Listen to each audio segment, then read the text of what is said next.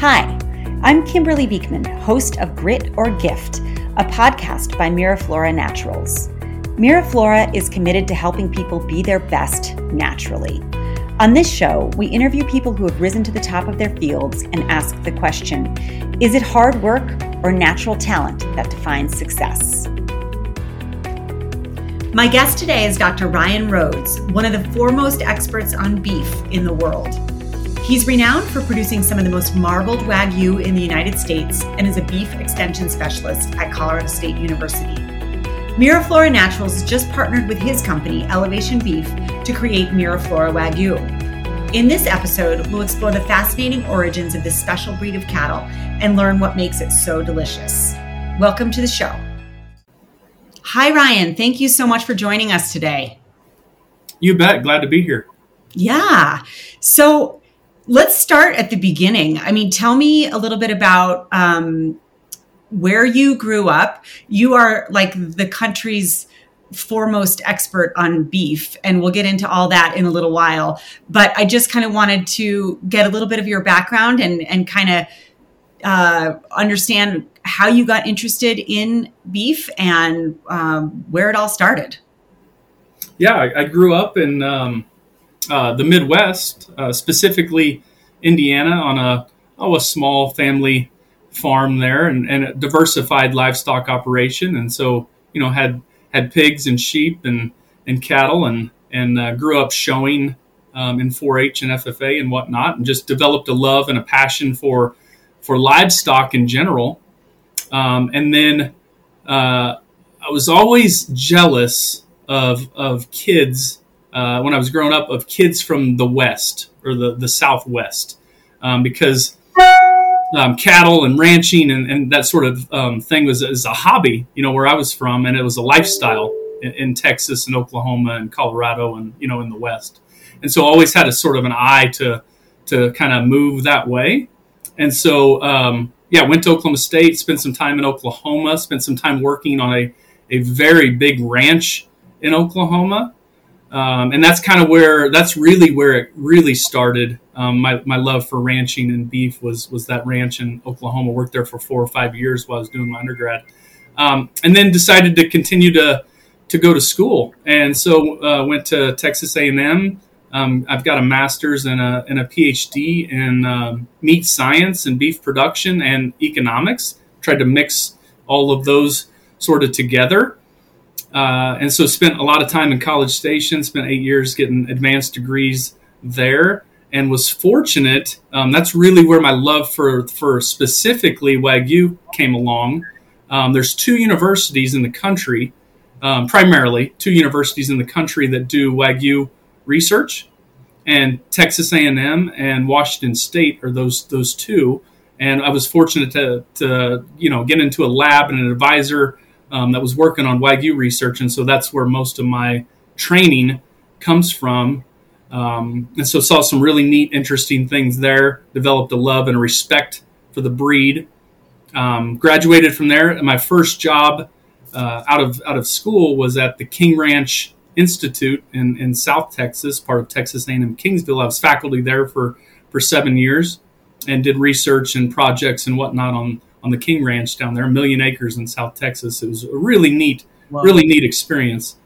Yeah, and then with the King Ranch, I mean, that's the most famous ranch there is, right? I mean, I watch Yellowstone, and of course there's King Ranch all the time. Yeah.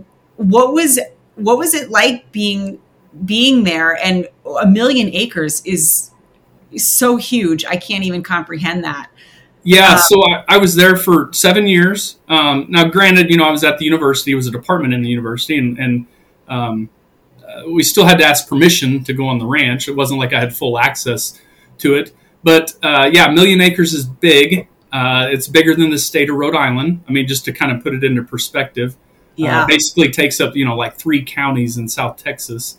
I probably saw in 7 years, and this could be wrong, but I probably saw 5% of the ranch, right? In 7 years, that's how big it is. I honestly woke up, I tell everybody this, I woke up every day. I loved my job there, but I didn't necessarily like living there. And so I woke up every day going, Captain King, really? This is where you want 1,000,000 acres? Because it was awful. It was 115 degrees and 90% humidity and bugs and everything bites you and sticks you. And it's just a really rough environment. It may rain 3 inches one year and 60 inches the next, And so it was a tough environment. It is crazy. Yeah. And so opportunity came up at Colorado State. I went and visited, and it just fell in love with the the weather and the environment and the landscape here. Some really progressive beef producers in this state, and so we moved here seven years ago. Ironically, I'm on sevens here. 7 years ago, and I'm currently the beef extension specialist for the state of Colorado, and then raise some Wagyu on the side. So wow. And what does it mean? What does beef extension specialist mean? Yeah, so universities do three things primarily, right? So teaching, obviously everybody's familiar with that one, in the classroom to students, and then research, obviously, is a major portion of what we do. And then the third piece, which people aren't as familiar with, is the extension piece. And basically what your job is to extend the research that's going on campus to the community or to beef producers, right? In my case, beef producers specifically. And so I develop programs and I work with beef producers to help get them answer questions, get them the research that they need to hopefully be better at what they do, more profitable at what they do. That is so cool. I mean, your niche, I did kind of glance over some of the research that you have done with the university. And I mean, you do everything from, a lot of economics research and then research into drought and all that stuff. It's super interesting. The beef industry is complex, right? And that's kind of the fun part of it. And more specifically, I live in a state, or I help producers in a state where the environment is drastically different from one side of the state to the other. And you can't say that most places. Yeah. The Eastern Plains is more like a Kansas sort of environment. And the Western Slope is mountains and snow and a totally different challenge. And so, yeah, there's a lot of uniqueness to this state and to the challenges that producers have across this state. And the other thing people don't realize is Colorado's number 10 in terms of beef production. So it's a big beef producing state. We have 13,000 beef producers that I try to help as best as I can. And yeah, the biggest feed yard in the world, or in the United States, I should say, is right here in Colorado down the road.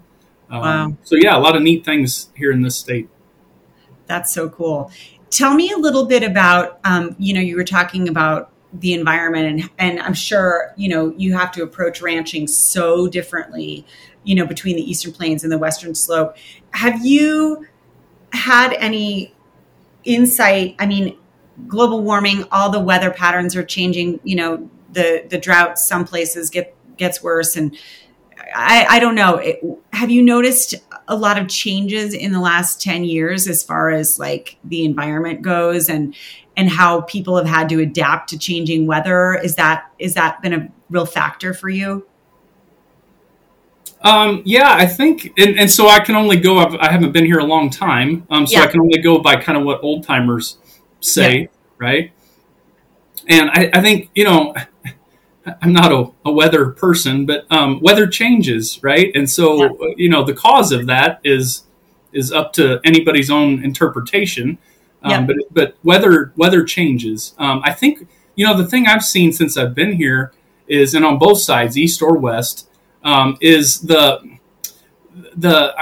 intensity of events. So whether it's drought or rain or cold or whatever, or just hot, right? Yeah. We've had a few of those years. The intensity of the events seem to have increased, right? Yeah. And so if it's hot, it's really hot for a long time. Yeah. You don't just get these, like you used to, you get these spells of hot and then, to kind of go back to normal. And so that has created a lot of because we are, as a beef industry, we are reliant on weather. Yeah. Right? For the most part, especially in the cow calf business. If it doesn't rain, we're in trouble. And that affects hay prices, and that affects feed prices, and affects cattle prices. And so it all trickles down from there. And so, yes, I've heard, to answer your question, yes, I've heard from old timers that it seems obviously to be changing, because it does change, but it's really the intensity of the events, whether it's drought that drought has some sort of connotation that there's an end in sight to it, right? And I think we should maybe even change our perspective about that, and just realize that we live in a high desert here, and it's an arid environment, and drought is it's just going to be dry all the time, right? With exception of 2023, we got lucky. Hopefully that continues. So yeah, it's yes, I have seen that. Yeah, that's super interesting. I want to ask you, you have the record for the highest marbled Wagyu in the country for producing that. And before we get into that, let's just explain what Wagyu is for the folks that might not know. Yeah. So yeah, there's a lot of myths about what Wagyu is. Everybody's heard the term. Yeah. But very few probably truly understand what it is or what it means. And it's simple. It's a breed of cattle. A breed meaning similar to, everybody's heard of Angus or Holstein, right? So those are breeds of cattle. And so Wagyu is a breed of cattle native to Japan. I think most people recognize that. And so it's not, I hear it all the time, it's not a particular cut of beef. It's not a feeding method, feed them beer or massage them, right? Right. It's not Kobe. Right. Obviously Kobe has to be Wagyu to be Kobe, but it's not that has its own definition and its own parameters around it. So yeah, a lot of confusion. Wagyu actually literally means Japanese beef or Japanese cow, right? That's what the term means. Yep. So yeah, I hope that helps kind of clarify what it is. How it got here is back in the early 90s, I believe. It was just a short window too that Japan actually let the United States import some genetics, and then they quickly realized, they shut it off. They quickly realized that that's maybe not a smart move, because these guys are going to get really good at it in the United States, and then all of a sudden we don't have a competitive advantage anymore. So we're working off, in the United States, American Wagyu is working off of a short window of imported genetics from Japan, and over the last 30 years, we've made amazing strides in getting better quality genetics here in the United States, better beef here in the United States, and something that's really, it has really caught fire in the last, 10 years probably. And I think there are only, 5,000, according to the Google, 5,000 purebred Wagyu in the country right now. Does that sound yeah, so it depends on where you look. You got to be careful with Google, right? Yeah. So the better way to say that is it's still very rare in this country, right? It's still very much a niche breed. And I always say it's less, what you can argue about the decimal point, but it's less than 1% of the U.S. beef supply currently, right? The last estimate I saw is somewhere between 30 and 40,000 purebred or full blood. And you have to be careful with purebred or full blood too. So full blood has to it has to be an embryo from Japan. That's the only way you can get a full blood. Purebred is us over the last 30 years breeding that animal up to 15 16ths or almost a full blood. So we have, so it's still, in the millions and millions of head of cattle in the United States, it's less than 1% of the total. So that's incredible. And how many Wagyu cattle do you have on your ranch? So we're small. We're a small guy, right? So I started with 7 head four almost 5 years ago. Because we're in a unique, maybe this is more than you need to know, but we're in a, I thought I knew, but I wasn't sure, but we're in a very unique situation here on the Front Range of Colorado, meaning one, we have access to USDA processing facilities. I've got 5 of them within 100 miles of me here, and not many people in the United States can say that. And then obviously Fort Collins to Denver to Colorado Springs, people make a lot of money, are looking for a local product, or looking to spend money on a good beef eating experience. And so we started with 7 head to try to figure out the whole process and to figure out whether there was demand there, and realized there was, and have at least in my standards, have grown fairly quickly. When you're talking about, we're 100% direct to consumer, right? 100%.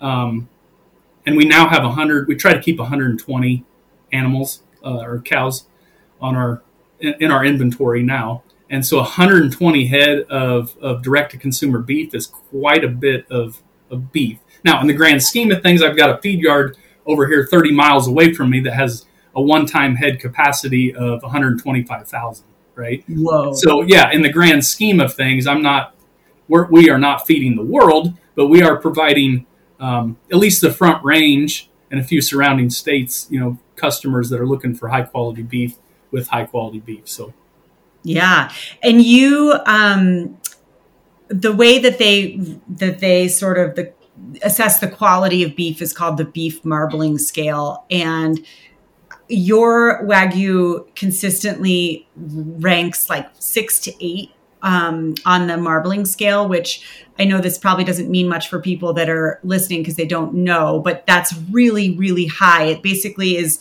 a very high level of intramuscular fat, which gives the beef its flavor and its texture. Yep. And tell me a little bit about how you get such good quality beef from your cattle, and kind of what are some of your methods, and just like, why how you raise the cows matters so much. Yeah. Well, and it starts with, first of all, if you don't, I probably missed this in the why Wagyu, but their unique ability, and the reason I respect the breed so much, is their ability to put on intramuscular fat or marbling, right? So I guess we should back up there. Like that's their superpower, right?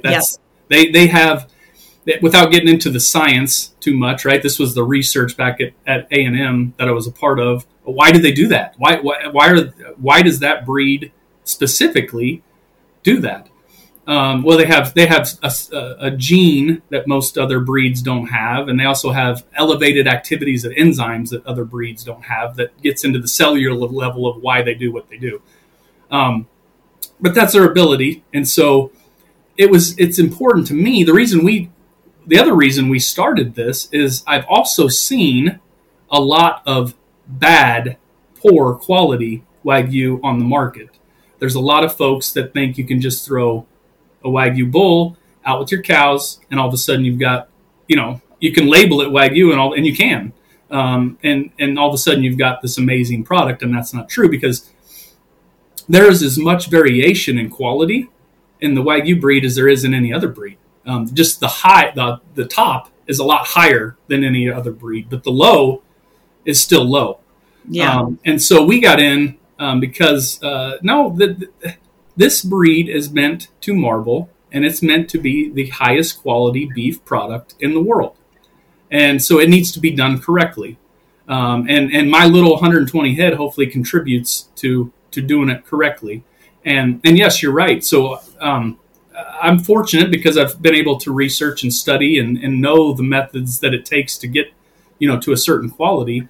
And we have been able to, it's been trial and error and blood, sweat, and tears. But over the last, 5 years, we have been able to sort of define our process and have extremely consistent results in terms of meeting that quality grade that you mentioned, that 6 to 8 BMS score. I mean, I can explain some more of that if we need to. We don't use the BMS score necessarily.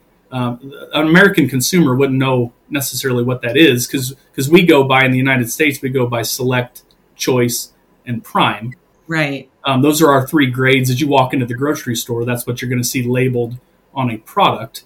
The problem when you get into the Wagyu world is, and if you do it right, the marbling level in our product is significantly above Prime. So Prime is what, like a 3 on the scale? Yeah. Yep. So the beef marbling score, which is a Japan thing, and that's how they score their beef over there. It ranges from 1 to 12. 12 being your A5 Kobe, right? Your A5 Kobe, more white than red. I mean, literally like a stick of butter. Wow. Yeah. And $100 an ounce, or maybe $200 an ounce. I'm not sure what it's going for now. So very rare on that end. And then a 1, 2, or 3 is more like Choice and Prime in the United States. And so our Prime, our highest in the United States, is a 3 out of 12 on the BMS scale. And so we strive for that 6 to 8 range right there in the middle. So you're teetering on 8 is teetering on that Kobe, that 8 to 12 sort of range. But our goal has always been I want somebody to I don't know if you've ever had an A5 ribeye or seen it, but no. It is the reason they sell it by the ounce is because one person cannot eat that entire thing. It's impossible. It's too rich. It's too buttery. It's too heavy. Yeah.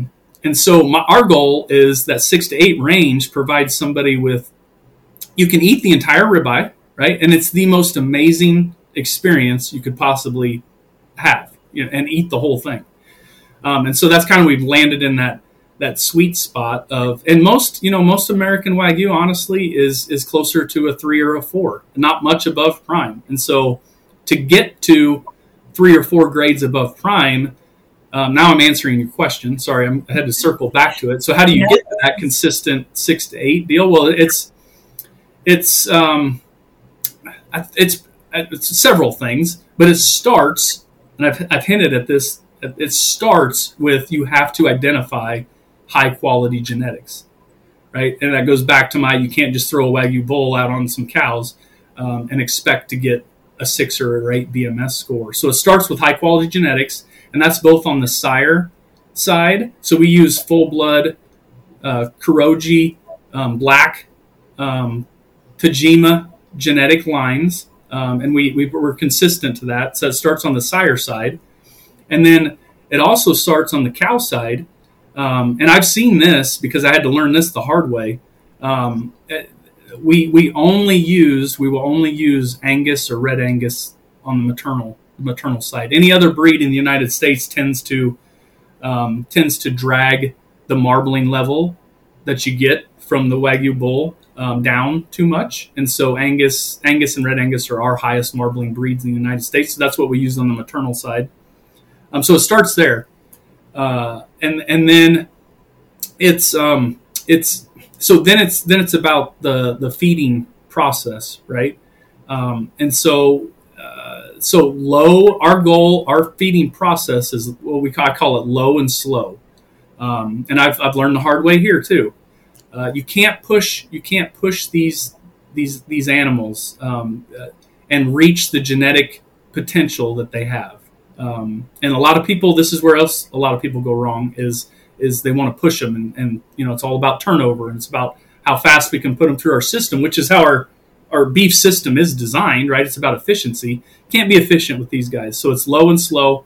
We don't push them. We feed a lot of high energy feedstuffs, and so we include wet distiller's grain from breweries in our diet, which keeps them on feed and also increases the energy in that feed stuff. And then we'll feed, at least 425 days on feed. Now you compare that may not sound like anything, but in the normal beef supply chain, an animal may be on feed 120, 150 days tops. right? And so we're almost 3 times that, right?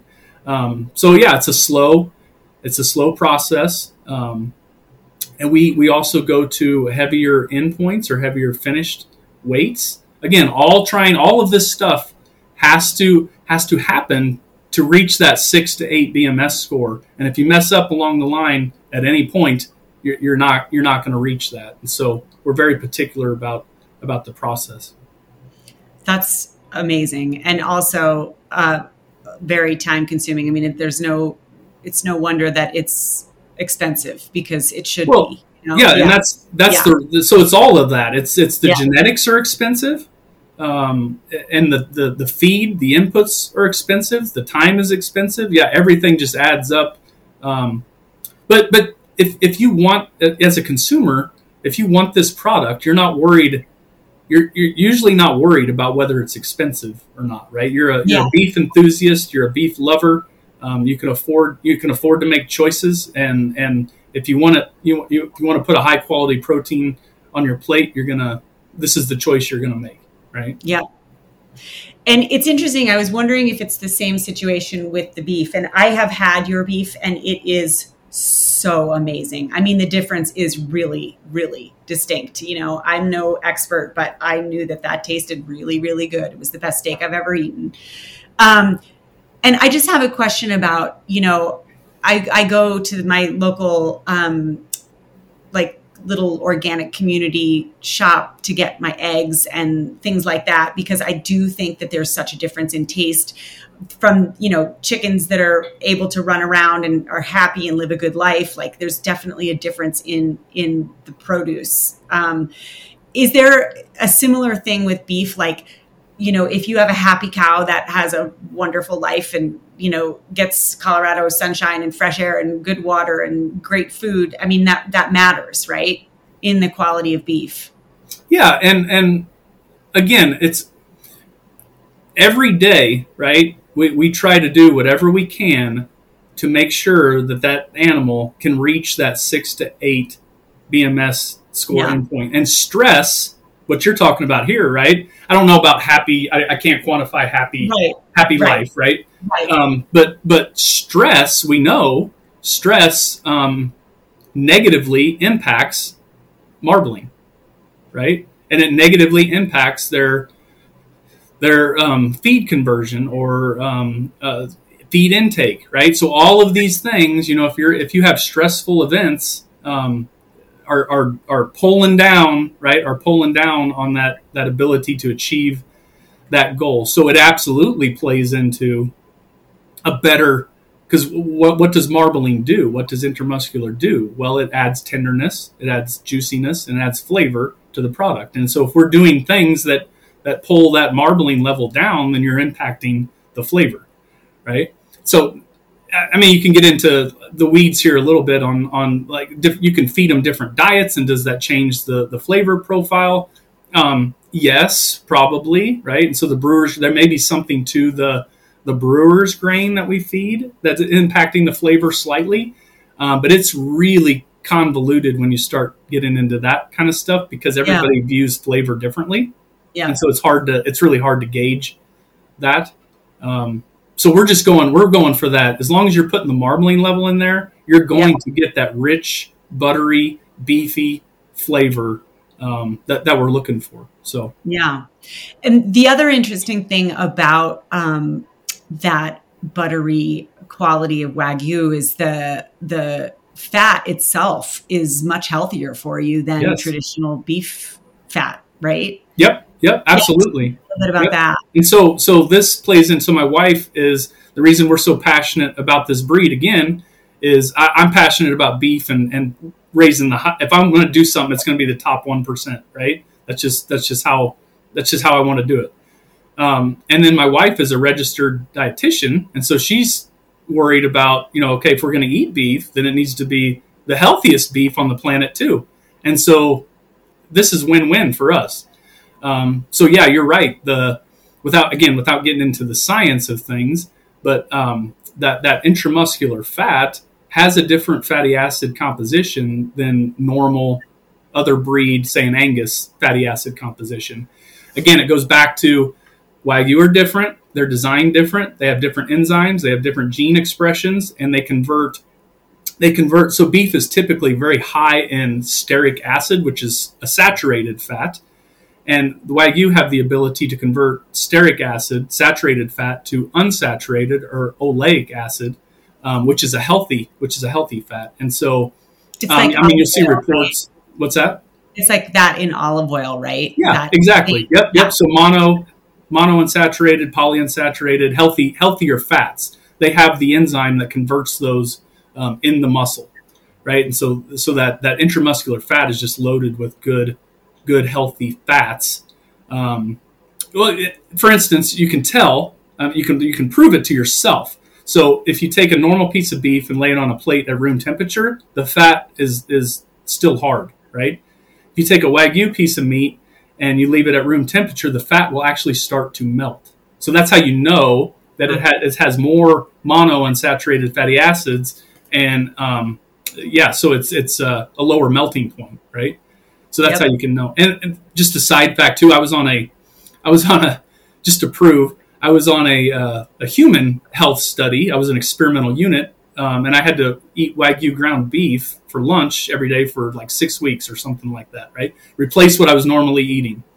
And I have high cholesterol just by nature, but I'm diet sensitive to cholesterol. And so if I change my eating habits, I can actually lower my cholesterol level. So at the end of that 6 weeks, I lowered my cholesterol level by 80 points by just replacing Wagyu beef. Yeah. That is incredible. Yeah. So not everybody can do that. You have to be diet. I mean, there's a lot of factors there, right? But it is, so that just to prove, there's been lots of studies on Wagyu beef and human health connection. And that just proves that it is a healthier, it's more fat, right? But fat is good if it's the right kind of fat. And so very, very healthy fat in Wagyu beef. Yes. That is incredible. And it's not very often that the most delicious option that we can have in life is also better for you, right? Are you kidding me? Right? Like I got to eat Wagyu ground beef for lunch every day. Yeah. That sounds awesome. Yeah. That's so cool. I love that. I wanted to touch briefly on the history of Wagyu is so interesting to me too, because it's like that line of cattle remained so pure in Japan, in part just because it was in Japan, because it's an insular country. They wouldn't allow imports or exports. They never, crossbred with any other cattle, which is so fascinating that like only on this island could this beautiful species, evolve. Like, I think that's so fascinating. Yeah. And so, there's probably other people that know way more about the history of the breed, right? But yeah, it is. So essentially they were bred in, and this is not just, since 1990 or whatever, right? We're talking about hundreds and hundreds of years. They were bred in isolation, not necessarily. I think it was not intentional. It was a result of just what they were breeding for. So they were work animals, right? Nobody cared about marbling 200 years ago, right? Right. But that's the Japanese people. I don't think even ate beef way back when. Exactly. Right? They were work animals, and so you can see old pictures of Wagyu, and they have these big ox-like shoulders, and then they're very skinny and slender. The rest of their body, and that's what they wanted because they needed big shoulders because they were work animals. Yeah. And the marbling was like a secondary thing that just happened because since they used, this is my understanding, I could be wrong, since they used them for work animals, right? So when an animal, when the diet doesn't necessarily meet its requirements, it will pull from fat reserves, right? And so over time, the animal designed itself to pull from its fat reserves because the diet couldn't meet its strenuous work level needs. And so that's where this really intense marbling in the muscle came from, because they needed it as an energy source to pull from least that is my interpretation of how it happened. Because again, they weren't selecting for marbling necessarily. And then once, in the last, 50, 60, whatever, how many years they have, marbling is economically important, right? And so now that is actually, obviously the number one goal.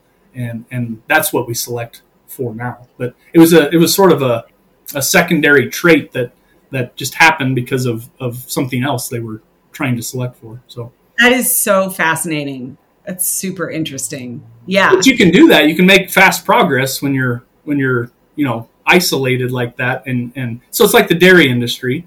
The dairy industry is only concerned about one metric, milk production.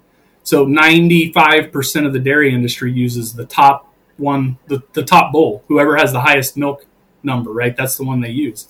And so it's a similar situation over there is whoever was the highest marbling sire line, that's the one they focused on, and they were able to make, fast genetic improvement to get to where we are today. So that's so interesting. And then with Kobe beef, from my understanding, correct me if I'm wrong, Kobe beef actually comes from Kobe in Japan, right? Like it has to be from that actual place in order for it to be Kobe, but It is also Wagyu, of course. So a lot of misconceptions there. So if you ever see American Kobe, if that's ever labeled on a product, then that is false. That it's impossible. So it's like, I tell people, it's like champagne or bourbon. It has to come from, in bourbon's case, right, a certain region, even in Kentucky, or I don't know much about bourbon, but it has to come from that place, right, to be labeled that. And so Kobe is the same thing. It has to come from that prefecture. I think it's the Hyogo prefecture, right? Kobe's maybe a smaller unit within that prefecture. But yeah, it has to come from there. It has to be born and raised in that prefecture. And then there's other requirements that are set forth, like it has to be in that BMS score 8 to 12 range, right, to be labeled Kobe. And then I can't remember if there's anything else, but the biggest one is that it has to come from there only, right? Yeah, totally. And I've never seen, now we've heard the myths of they feed them beer and they massage them, right? And that's Kobe. I don't know that that's necessarily a requirement to be Kobe. It's just part of their process to get to that 8 to 12. Remember, we're trying to do everything every day to get that animal into that, to meet their genetic potential for marbling. Yeah. And feeding them beer and massaging them over in Japan helps reach that goal. So the beer, what happens to you when you drink alcohol? I get the munchies, right? And so you think about over there, they're feeding these cattle for 500 plus days on feed.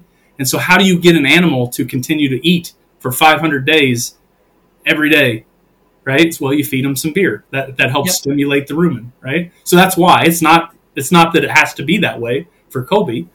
And then why do you massage an animal? Well, is it going to make the meat more tender? No, not necessarily. But the average size of a farm in Japan is the size of my office here, right? And if you're an animal standing, you can't move much, and you're on feed for 500 days, you're going to get a little stiff and a little sore. And again, they're trying to do everything they can to reach that endpoint. And so massaging is just part of, because of their environment there. So yeah, that's probably more than you needed to know, but that's at least my interpretation of why those things happen. That's super interesting. Yeah, super interesting. Tell me, this is probably a silly question, but do you ever get attached to any of your cattle and then have a hard time when they have to go? No, and so that you asked me the very first question. The very first question is my background, right? Yeah. So I learned from a young age. I grew up on a farm showing animals, knowing that they go into the food supply chain, right? That's the goal. That's why they're designed. And I learned at a young age that this is how it works. And you're right. So we do have them for a long time, right? They live a good, long, healthy life, right? Yeah. And that is the goal, right? That's the best I can do. And so no, I don't. It's not a silly question because I can, but I learned from a young age that you can't get attached because this is why they're here. This is the goal. So, yep, that's interesting. So at this point in your career, you're teaching, you're raising Wagyu. What's next for you? Do you have, as in terms of maybe your research project, something that you're excited to research, or anything on the horizon that is really exciting for you? Yeah. So, well, that's probably a lot of things. So, a couple of things really exciting in the world of raising direct-to-consumer beef, and specifically Wagyu. One, the joint venture with Miraflora. Yeah. And so they're really going to help us. We've landed in that 6 to 8 range, and I've got that figured out. But I need help. We need help, producing a product that goes above and beyond that, even because there's a market, there's a need for that product, and so that's exciting. And then just the expertise that they bring in terms of the business side, marketing and the back end shipping and e-commerce and all that. So really excited to see where that goes. I raise cattle. I know how to raise the cattle. I'm learning the business side of it. And so, we're looking forward to that partnership. And then just, new technology is exciting. And so there's a couple of things we're toying with now. One is, again, it goes back to that marbling scale, right? And that we in this country do not have the ability to label an above prime product objectively, right? So it's all right now. It's just what you think. It's just subjective. Oh yeah, that looks like a 6 to an 8 or whatever. And that's kind of where we've gotten into trouble, is because everybody's eye is a little bit different. And so there is technology coming out. There's a camera. There's an app that we are going to purchase. That you take a picture of the ribeye or the New York strip or the carcass ribeye at the 13th rib, and then it will tell you the exact IMF, intramuscular fat percentage, which correlates back to that BMS score. And so that's exciting that we will now be able to objectively label our product with, this is a 6, or this is a 9, or where anywhere in between. And so that's exciting. And then the other one is, I mentioned that 120 head, right? We could sell more beef than that. There's tremendous demand for this high quality product, but it is really expensive to raise and own cows. Because you think about, you have a cow that you maintain. You're putting inputs into a cow for one calf a year, the whole year, right? And so it's getting more and more expensive to own cows, the factory, the mothers, right? And so again, we are in a unique situation here in Colorado where there's a ton of dairies around us. And dairies classically, just bred their cows to Holstein bulls, and they had a dairy calf that on the market wasn't really worth anything. And now they're switching to looking to not only breed those dairy cows to beef bulls to have a better quality animal, but there's also potential to put embryos into dairy cows and then buy those calves back. And so we're looking into, again, this is technology. We're looking into, how do we increase from 120 to whatever the number is? How do we make more of these high quality genetics and animals? And I think the solution may be, or part of the solution may be, putting embryos into dairy cows and kind of taking that approach. So I'm excited. I'm excited about the potential there. Yeah. So those are the couple things that come to mind. Research wise, and this is not something I necessarily do, but there is a need for it. There's a lot of research from A&M and Washington State on full blood or purebred Wagyu cattle and sort of what they do and how you feed them and what your expected results should be, right? But there is very little research on crossbred. So like the F1s, the F2s, the ones that we're crossing with Angus, and honestly, that's what most people are doing because they already have Angus cows or they already got Hereford cows and they're putting a Wagyu bull out there and making these crossbreds. And there's no data, there's no research on, okay, how long should those cattle be on feed? Because they're different than a full blood. Right. What is the expectation if they're on feed for 450 days? What kind of a diet should you feed them? So just all of that, what do they gain per day? So all of those questions as people are getting started in sort of the crossbred world, there's really not much data to point to. So there's a need there for some research. I wish would like to do some here. We're just not set up for it. So it's just me on my own personal operation, kind of anecdotally doing, well, I've done this for 5 years. This is kind of the results. This is, I've tried this and then I've tried this and I've tried this and this is what seems to work. So, yeah.